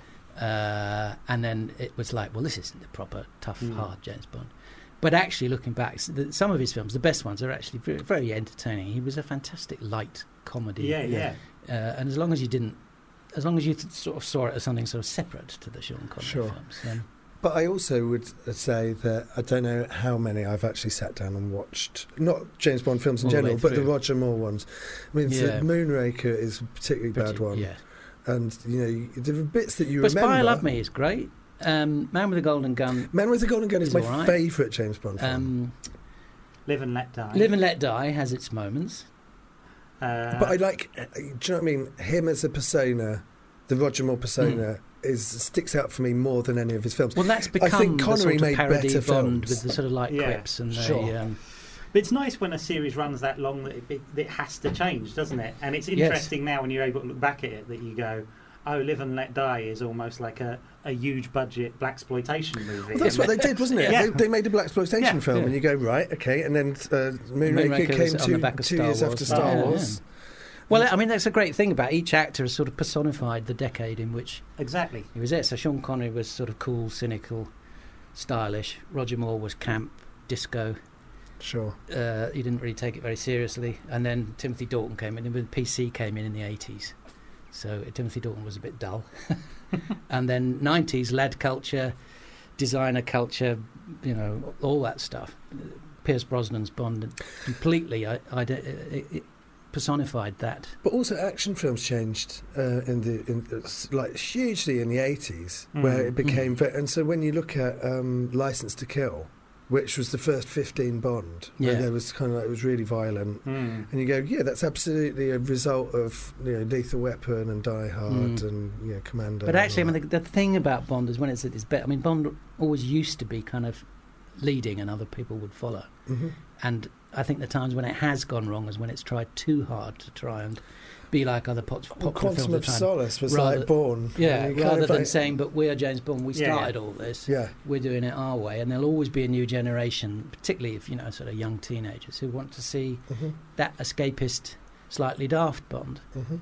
But so it'd be interesting to see what happens. When Daniel Craig moves on, what the next era is. James Bond for me always feels like something that I feel like I really ought to be into it more than I am, because it appeals to so much of the things I like. But I almost find that I like those films that are the Bond knockoff movies from the 60s more. I really like all those kind of In Like Flint and Matt Helm. Yes, another one of your relatives. Another great Helm. Yeah, well, it was on the back of. Well, it was Thunderball. Actually, was probably peak Bond. I think in terms of the number of people who went to see it, that is the biggest Bond ever. Something like 1 in 3 people in America went to see that Wow. film The in the fourth one? cinema. Is it the? Can you name them all in order? Yeah, I could, but it would be a bit. This is what the show is, mate. Doctor No, Doctor No. I could probably do it to a From point. Russia with Love, Yeah. Goldfinger, Uh-huh. then Thunderball. Mhm. Yes. I think I could do it so far. Then we have. It was my thing in a pub quiz. Oh, I'm probably going to get this wrong. Is it A Manchester Secret Service next? Yeah. No. You Only Live Twice. Yeah. You Only Live Twice. Then, because Sean Connery had enough, then we had Majesty's Secret Service. Then Connery came back for Diamonds Are Forever. Yeah.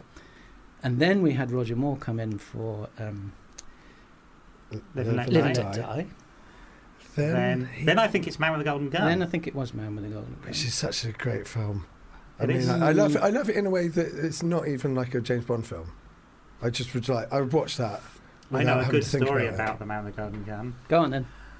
Sorry, I've interrupted. I'm bored of the list. Okay, well, Some people Apparently- resist. We're coming back to it. apparently in Are the we? 90s, when Christopher Lee wasn't terribly popular, and he hadn't had his resurgence yet, he would go into one of like the sort of film memorabilia shops and often would sign things for them for money.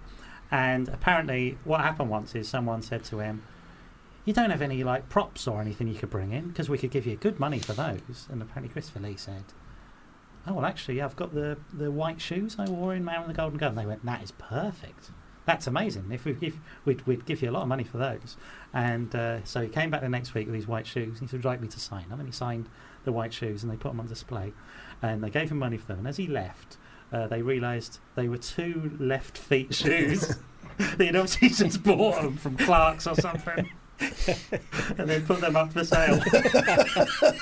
That's excellent. Christopher Lee is phenomenal. He Oh, he's managed to amazing. be a villain in 3 out of the 4 biggest film franchises of all time. Yes, yeah. So Go on, then name them. James Bond, Yes. Star Wars, Lord of the Rings. Yeah. And He didn't do Harry Potter. You see, if But only he'd been in Harry Potter. He was Do you know also what? Dracula. Yeah, and he was Dracula. I saw an interview. I watched lots of Christopher Lee things. I saw an interview with him where Was he it boring? He was a little bit. Oh dull. no! That's partly what I like about them. And apparently, they said to them, "My agent was talking to the Oh, that's producers." a good an one. impersonation. I like That's it. a good my one. agent was talking to the producers of Harry Potter, and they said, "Oh, we have a marvelous part here that he could play in Harry Potter." And so they said, "Yes, well, he'd love to do it." And the producer of Harry Potter said, "No, because he's already played a wizard in The Lord of the Rings." And he goes, "I mean, that's what's wrong with filmmaking in this country." He must have been fucking oh, good. it's furious. Because Yes. because there's that story about Bill Nighy, who was so desperate to be in Harry Potter that he just did like he got like 10 minutes of screen time. He was just like, everyone else is doing Harry Potter, why aren't I? He goes, we haven't got any good parts left. He goes, well, I'll be that one then. Well, Paul Whitehouse, he did a little part in one of them, the second or the third, as a knight, one of the sort of animated pictures that comes to life. Mm-hmm. It was cut from the film, but he's on the DVD extras, Right. through which he made rather a large amount of money. Wow. Oh, really? Simply by being in the DVD extras. Wow. I wonder if that's the reason Bill Nighy might have been getting to Sure, really? sure. Because I'll do that. I got a feeling that there was a lot cut out of those first 2 Chris Columbus Harry Potter films. They didn't really feel like films in the I've way not that the seen later any of ones. them. You haven't seen any Well, of they them. have very you? closely sort of followed the book, which actually in the end paid off because the fans didn't want changes.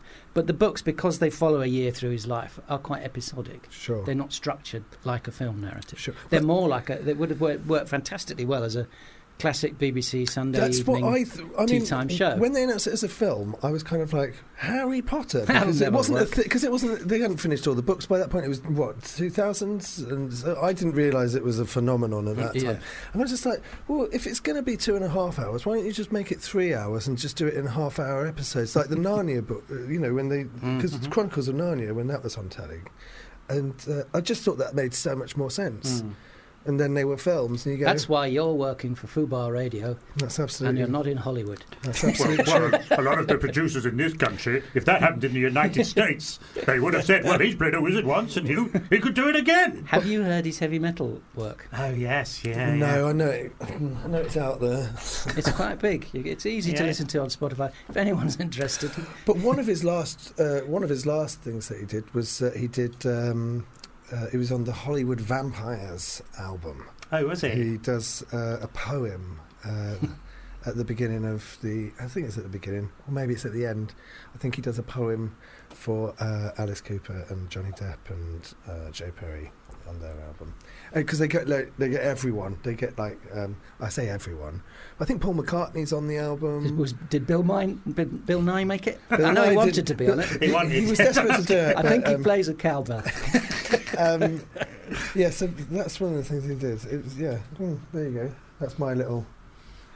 I love Christopher Lee. I mean, I find him. But also everything that's sort of quite. I like even that side of him. I think he's, and even though he Yes. does tell the same stories, I do like. Well, you want him to be like he was, don't you? Yes. He always just seems he's like an inch away from being furious about something, and he is, and I love it. And you love The Wicker Man. I love it. Absolutely love the Wicker I Man. like The Wicker Man, but the last time I saw it was 10 years ago, and I watched it on a laptop in bed, and I fell asleep, and I was woken up by the screams of a man getting burnt alive, and it was very traumatic. It was a hot room as well. Yeah. So And someone had put a hand with a hand candle by the side of your bed. They'd put you to sleep, probably. it is a great film. Yes, we've gone off pace, haven't we? So, So Man we're with the Man with So the Golden- much to gun. talk about in the world, Man isn't with the there? Golden Gun. Man with the Spy Golden Love Me? Gun. It probably did go Spy Love Me next. Spy yes. Love Me. And then did it go to Moonraker? Yes, it did, because that was the return of Jaws. Yes. What has always happened with the Bond films is every time they reboot it, they go back to basics. They say, we want to do a proper Bond with a proper story, back to the basics of the character, strip it down, and they make a really good film, like Casino Royale was the last time. And then the next one, they think, we need to add a little bit more, and add a little bit. And then they get bigger and bigger and sillier until you hit, like, Moonraker. And then you've got to And it reboot it. happened with Pierce Brosnan. I'm quite a good friend of David Arnold, who he hasn't done the last couple of films, but he did the music for the Bond films for a long time. And he said he was scoring, I think it was the last Brosnan one, and I can't remember what they were called. Die Another Day, was it? Die Another Day. Was He the said last he was one. trying to write a piece of music where Bond is in an invisible car, having a car chase through a hotel made out of ice and shooting laser beams. And he was just thinking, this isn't James Bond. Yeah. There's, he also would commission lots of bits of music. There's a Scott Walker song, which I think is from maybe World Is Not Enough, but I'm not sure. One of those ones. And it feels like, when you hear it, it feels like such a classic James Bond theme. Well, And it feels was. like It such was a the shame. original theme for the movie, and then at the last minute they got garbage in there. What was that? Yes. I think. Oh no, it was Sheryl Crow. Right. What was the one she Tomorrow did? Never Dies. Tomorrow, she No, did was Tomorrow it Never Tomorrow Dies.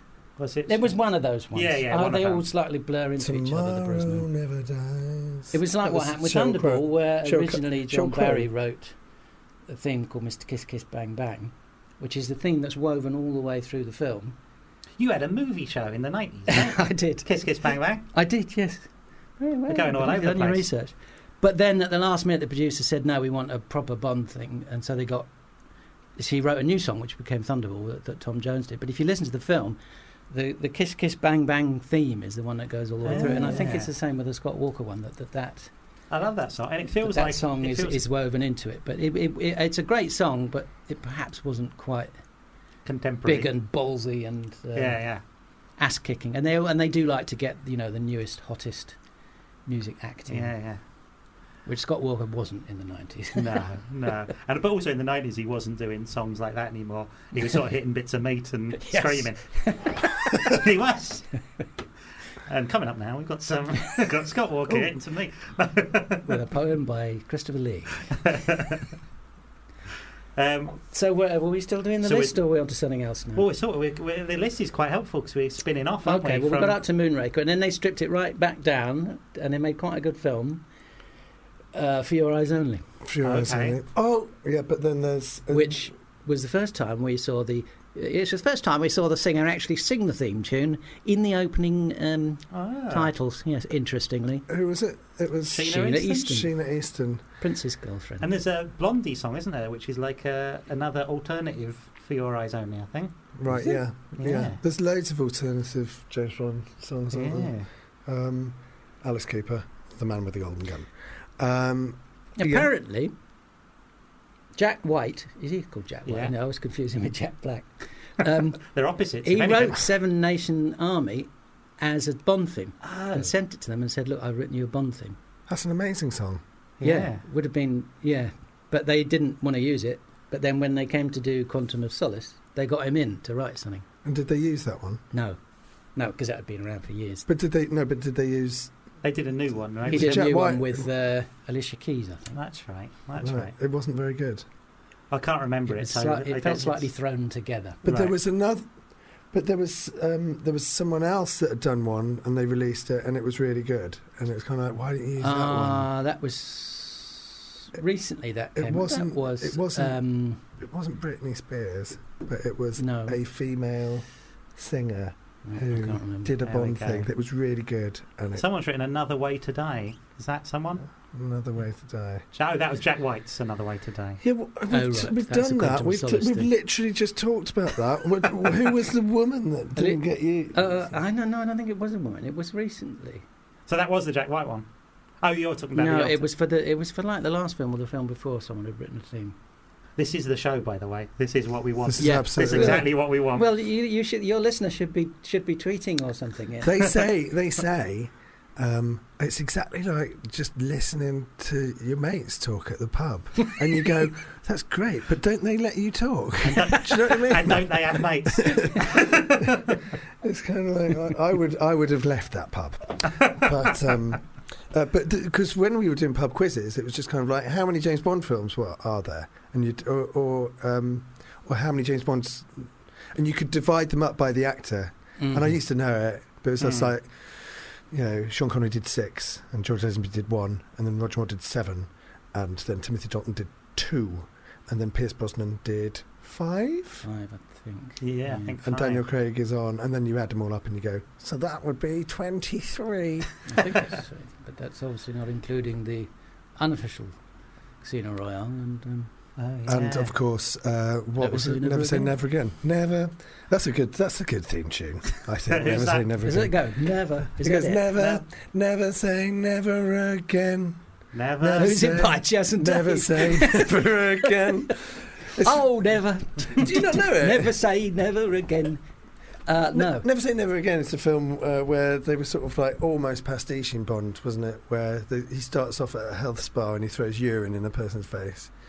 Well, that's that one where it has a joke. It's Dick Clement and Ian Lafreniere wrote it, don't they? And Rowan Atkinson's in it. They added some gags at the last minute, yeah. But they also used some of the gags that I've also seen in Porridge. Yeah, they did recycle quite a lot. But, Rowan Atkinson turns up as who? Is it Q, is it? Is he? No, is he Q? No, he's a sort of... Isn't he sort of a... Or is he Q? Or is he a foreign ambassador? I think he's Q. Yeah. But a young Q, and this was like early 80s as well, so it was a really young Rowan Atkinson before he was like a household name. I knew him. Well, I knew his name. You knew his name? In our house, what, back then? Was his name? Yeah, sure. He'd done not the 9 o'clock news, but he'd done Blackadder by that point. Yeah. Maybe just about by then. But they had to... There was a very, very, very long legal case about Thunderball. Yeah. Which I won't bore you with, because when they made Never Say Never Again, they were only allowed to make it if it followed exactly pretty much what had happened in the original script of Thunderball that had been written before the Thunderball film was made, which another producer called Kevin McClory owned. So it follows almost scene for scene Thunderball. Because he had the rights to Thunderball, but he didn't have the rights to any other Bond. Yeah, exactly. And but that's also the reason why Blofeld is unnamed in one of the Bond films, and he gets dropped down a chimney. You don't see his face. Yeah, they wanted to kill him off so that nobody else could use him. So they wouldn't use him again, I think, because McClory owned Blofeld, because that had been created for Which Thunderball. film is that in? It was though? one of the late Roger Moores, and one of the last two. Maybe View to a Kill, the one before. Starts with him on a roof, being... And he hook him on a He hooks him on a helicopter and helicopter. drops him down a chimney. Yeah. And in the credits, he's not even Blofeld. Is it Blofeld as question mark It's or like, one of them? No, it's like a bad guy Bald in man. wheelchair. Bald man with scar It's White- white something like pussycat. that. and Mao jacket. I saw On Her Majesty's Secret Service at Christmas and I loved it. You've never seen it before? No, I'd seen it. I mean, that's it. I feel like I see them all on telly, but they're also, a lot of them become, I think I They sort get of confused jumble up about with which it, one's yeah. in what. But like I watched it specifically to watch it and I loved it. I thought that was like... It is one of the best Bond films. If it had had Sean Connery in, it would definitely have been the best of them all. Yeah. Right. It's terrific. But It's he got- just doesn't quite pull it off. All the time The in funniest the bit world. is all the stuff in the middle, where he's best when he's impersonating the... Yes. Gosh, but that's not even his voice. He was redubbed for that, you see. That's why he was quite good in Oh, those okay, bits. okay. But that, and it is, it's all But really the line at funny the end, and- which should be really moving, doesn't quite pull it off. It's a little bit toe-curling. Sure. Oh, I don't know. We have all the time in the world. Mm. But then the song. Song Yeah, was then the great. song And kicks then in. you go, oh, that's a Bond. That's a Bond. Yeah. It was like, it's slightly different because they went, it was like a loophole or whatever. But you know, when you realise that Hard Day's Night and Help are soundtrack albums, you go, huh? They're not just albums. And they're kind of like, no, they're the soundtrack to the movies. And Welcome to My Nightmare is a soundtrack album because Alice Cooper wanted to break his contract with whoever he was with before, and he went on to the soundtrack album with Warner Brothers. But was there a film to go with it? Yeah, there was a TV. It was sort of like a TV spectacular, Oh, right. 1975, with Vincent Price in it, Ah. and America's answer to Christopher Lee.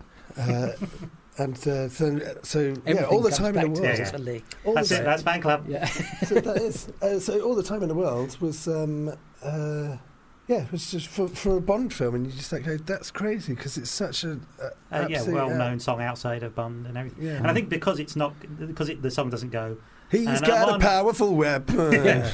and he's on Her Majesty's Secret Service. Yeah, right. or Yeah, anything. yeah. They don't do Yeah. that. So I think that's why it can probably exist on its own, right? 'Cause it hasn't got the name Mm. of the film in it. Sure, but it's not about a man that's going around fucking women and shooting people. But that music is woven all the way through the film. If you listen to it, there's sort of cocktail bar versions of it. Yeah. John Barry. Yeah. It's the mighty least John he could Barry. do, actually, is to come up with a theme for the film. You know. Because Can't just of course the recycle the opening- Bond Well, theme. because the opening theme obviously is an instrumental. And a very good one at that. It is good. We should play a song. Oh, it's your song, It's right? your song. What What did I song choose? would you choose? I can't remember. It's What this, I but I chose- don't even what know did if I I could present it. Adriano Celentano? Yeah, I don't know how to say what it's called. Prison colon essential. It is now. I first heard this. They played a bit of it on QI, Right. and they tried to get people to identify what it was. And actually, I followed it up, listened to it. It's actually a really good, quite funky song. It's done by this Italian guy, and it's like if you're a child and that, and you're like, I'm going, or if you're Paul Whitehouse or one of his comedy shows, it's I'm going to be an Italian. Go, hey, bitch, you make up gibberish. Well, this is an Italian doing like something that sounds like American, but actually Okay. isn't American. So it's an Italian doing it back to us, Okay. and it's actually quite a good song. Okay, I'm going to play it. Freezing cold in ancient usual. You're the cold maze, say one prison cold in ancient usual. All right.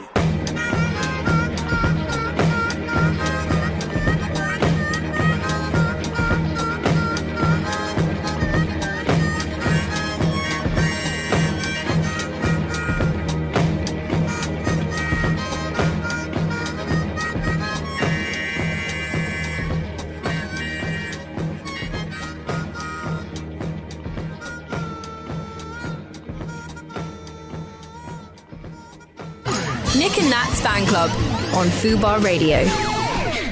And we're back live at 1:46. So we're a minute out. Never mind. We're still in the studio with Charlie Higson. You like Sam Peckinpah? I do, yes. Yes. Very much so.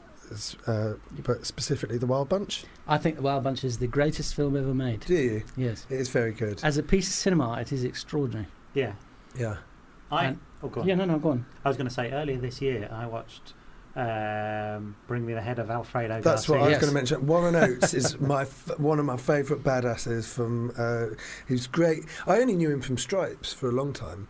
Warren Oates was amazing. Yeah. And whatever he was in. When I started going through the fucking Sam Peckinpah... fucking Sam Peckinpah. But when I started watching all the Sam Peckinpah films, Bring Me the Head of Alfredo Garcia is great. Incredible. But he's also... Well, someone described that film as the worst made great film. What, Bring Me the Head of Alfredo? Yes. It's all over the place. Oh, I mean, he love was it. so off his tits when he was making it. Sure, Peckinpah. right. It's largely incoherent, but there's something majestic about it. And Warren Oates in his white suit, And his white suit and his grubbier and lady grubbier glasses. as it goes on. Yeah. Talking to heads in bags. Yeah. It's great. I love And it. it makes very little sense. But he's great in The Wild Bunch as well. Oh, He's got a yeah. wicked moustache in The Wild Bunch. Yeah, he's. Yeah. I mean, the moustache Everyone's does a lot great of in the The work. Wild Bunch. Yeah, It's just brilliant. And it's a film about old people as well. Yeah. Exactly. Which you don't really see so much. I was just thinking, and their faces on screen are just amazing. And it's about the end of an era, isn't it? It's about the end of the Western movie era as well. It's kind of like coming into... It's like... And it's a transition between... Yeah, because when I was growing up in the 60s, the sort of default mode for American entertainment, film and TV was Westerns. Sure. There were tons of Western shows on TV, like Bonanza and High Chaparral and The Virginian and all these things, which are, and Western films, millions of them made. And then sort of in the 70s, they sort of started to die out, and basically the sort of thriller, the action thriller, took over, and the sort of cop show, which is what everything is. Yeah. And The Wild Bunch is in some ways a sort of transition between those two things, because it's sort of set, I think, just before the First World War. And they've got these sort of... it starts with the Wild Bunch, the gang. They're impersonating American soldiers, so they've got the automatic Colt pistols. They haven't got revolvers. They've got now the sort of pistol that everyone uses in an action film. It's the sort of the square one with the cartridge that you push into the handle. Right. And it was a transition between, in Westerns people would always get shot, but there was never any sort of explicit blood. But then what happened was the Western sort of got exported to... First of all, Kurosawa started doing his samurai movies. Yeah. And then they came back to Italy, which got remade as the sort of early Clint Eastwood spaghetti westerns, which were much more violent than the American ones. Well, it's cynical. It's like that song that you just played. It's It's American sensibilities filtered through... it's an American genre that's filtered through Italian sensibilities. Yeah. And they're also totally postmodern movies, aren't they? They are those things where they go, this is them going, but this is what they'd really be like, or this is how we'd do them if we made them. They don't make a lot of sense. It's all just about the moment and the set piece. The spaghetti and the music. westerns. Yeah. Well, it's just like, let's get Henry Fonda in to be the bad guy. Yeah. And the first thing he does is kill a kid. And you go, what? And Henry Fonda is just like... the story of that was, that was Once Upon a Time in the West. And the story of that is Henry Fonda sort of like... he put contact lenses in and he sort of like dyed his beard different colour and kind of turned up on set. And so Sergio Leone was just like, no, you've got to look like Henry Fonda.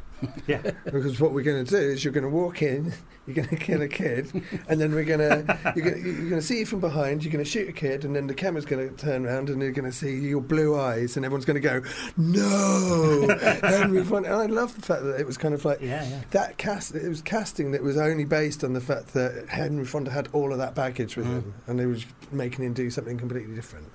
And then the Wild Bunch sort of reclaimed all that back for America and kicked off the whole sort of modern violent crime thriller. It's like that game where you draw a head and then someone else draws the body. It's kind of like, it was like a back and forth where it's like, okay, it's been over to Italy and then it's coming back to America. Do you know what you call those? It's called... An Exquisite Corpse. That's what it's called. Really? Exquisite Yeah. Corpse. Nice little... But you see, the spaghetti westerns didn't ever really make a lot of sense, and you never believed in any of those people as actual characters. But the great thing about the Wild Bunch is that they're real people. They've got a real...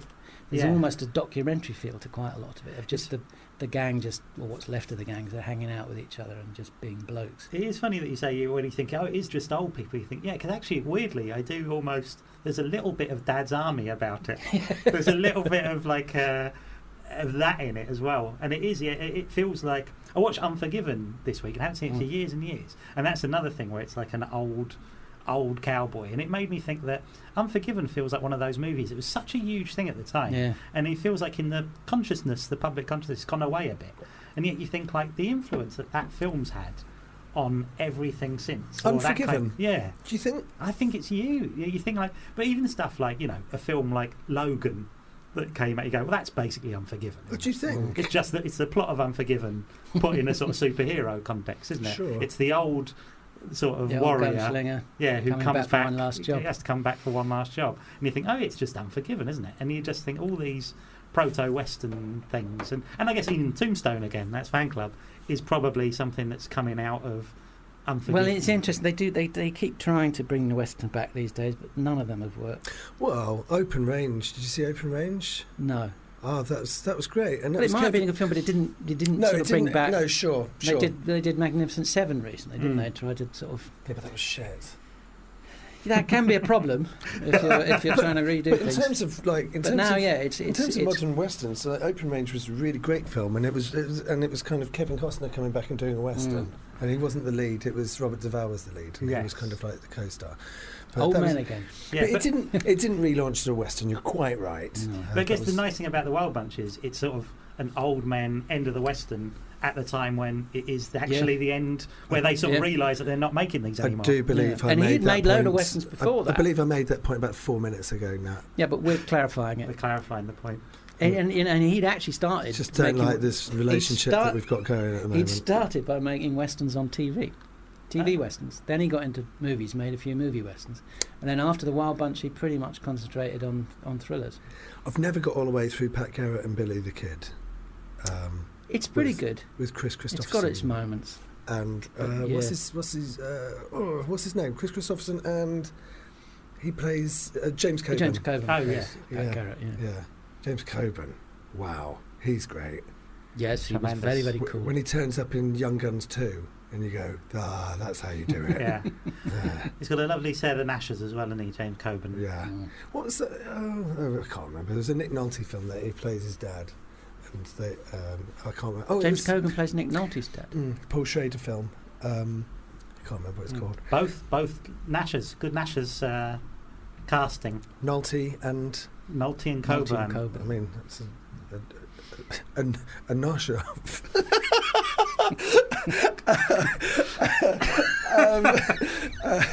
I enjoyed it too much. No, it's good though. It's good. But so Pam Secondpaw. Pam Secondpaw. She was a very good director. The Wild Bunch, The Ballad of Cable Hogue, Straw Dogs, Junior Bonner, The Getaway, Pat Garrett and Billy King, Bring Me the Head of Alfredo Garcia, Killer Elite, Cross of Eye, a film about how awful the war is from the Germans' point of view. I mean, you just like go, that's like such a bold move, isn't it? Where all of the heroes in the film were Nazis or German soldiers. They're not Nazis, they're German soldiers. But it's kind of like, but you know, that's a controversial kind of thing to make in 1977. Convoy, God, I didn't know that was Sam Peckinpah. Yeah, he was slumming it a bit there. Yeah. No, that's one of those Ride the High films. Country, one of his early ones. That's a fantastic film. Convoy is one of those FOP purchases, which is still in the cellophane next to my bed 8 months later from buying it. But, The Osterman Weekend sounds a bit like a sort of Richard Pryor sitcom. Sounds like something quite nice is happening. Sort of turgid spy things. We've got 5 minutes left. Oh, should we do the game? Should we do the game? game? Play a game, okay. Okay, this is the game. It's called Better or Worse, and in this game, you just have to say whether the person afterwards is better or worse than the person before it. So you're starting off with Alan Sugar. Yeah. Is Gino D'Acampo better or worse than Alan Sugar? Oh God, that's a hard one to start with. I think Is Gino D'Acampo better or worse than Alan Sugar? I think I'm going to have to say better. Gino D'Acampo is better than Alan Sugar. I'm going to say worse.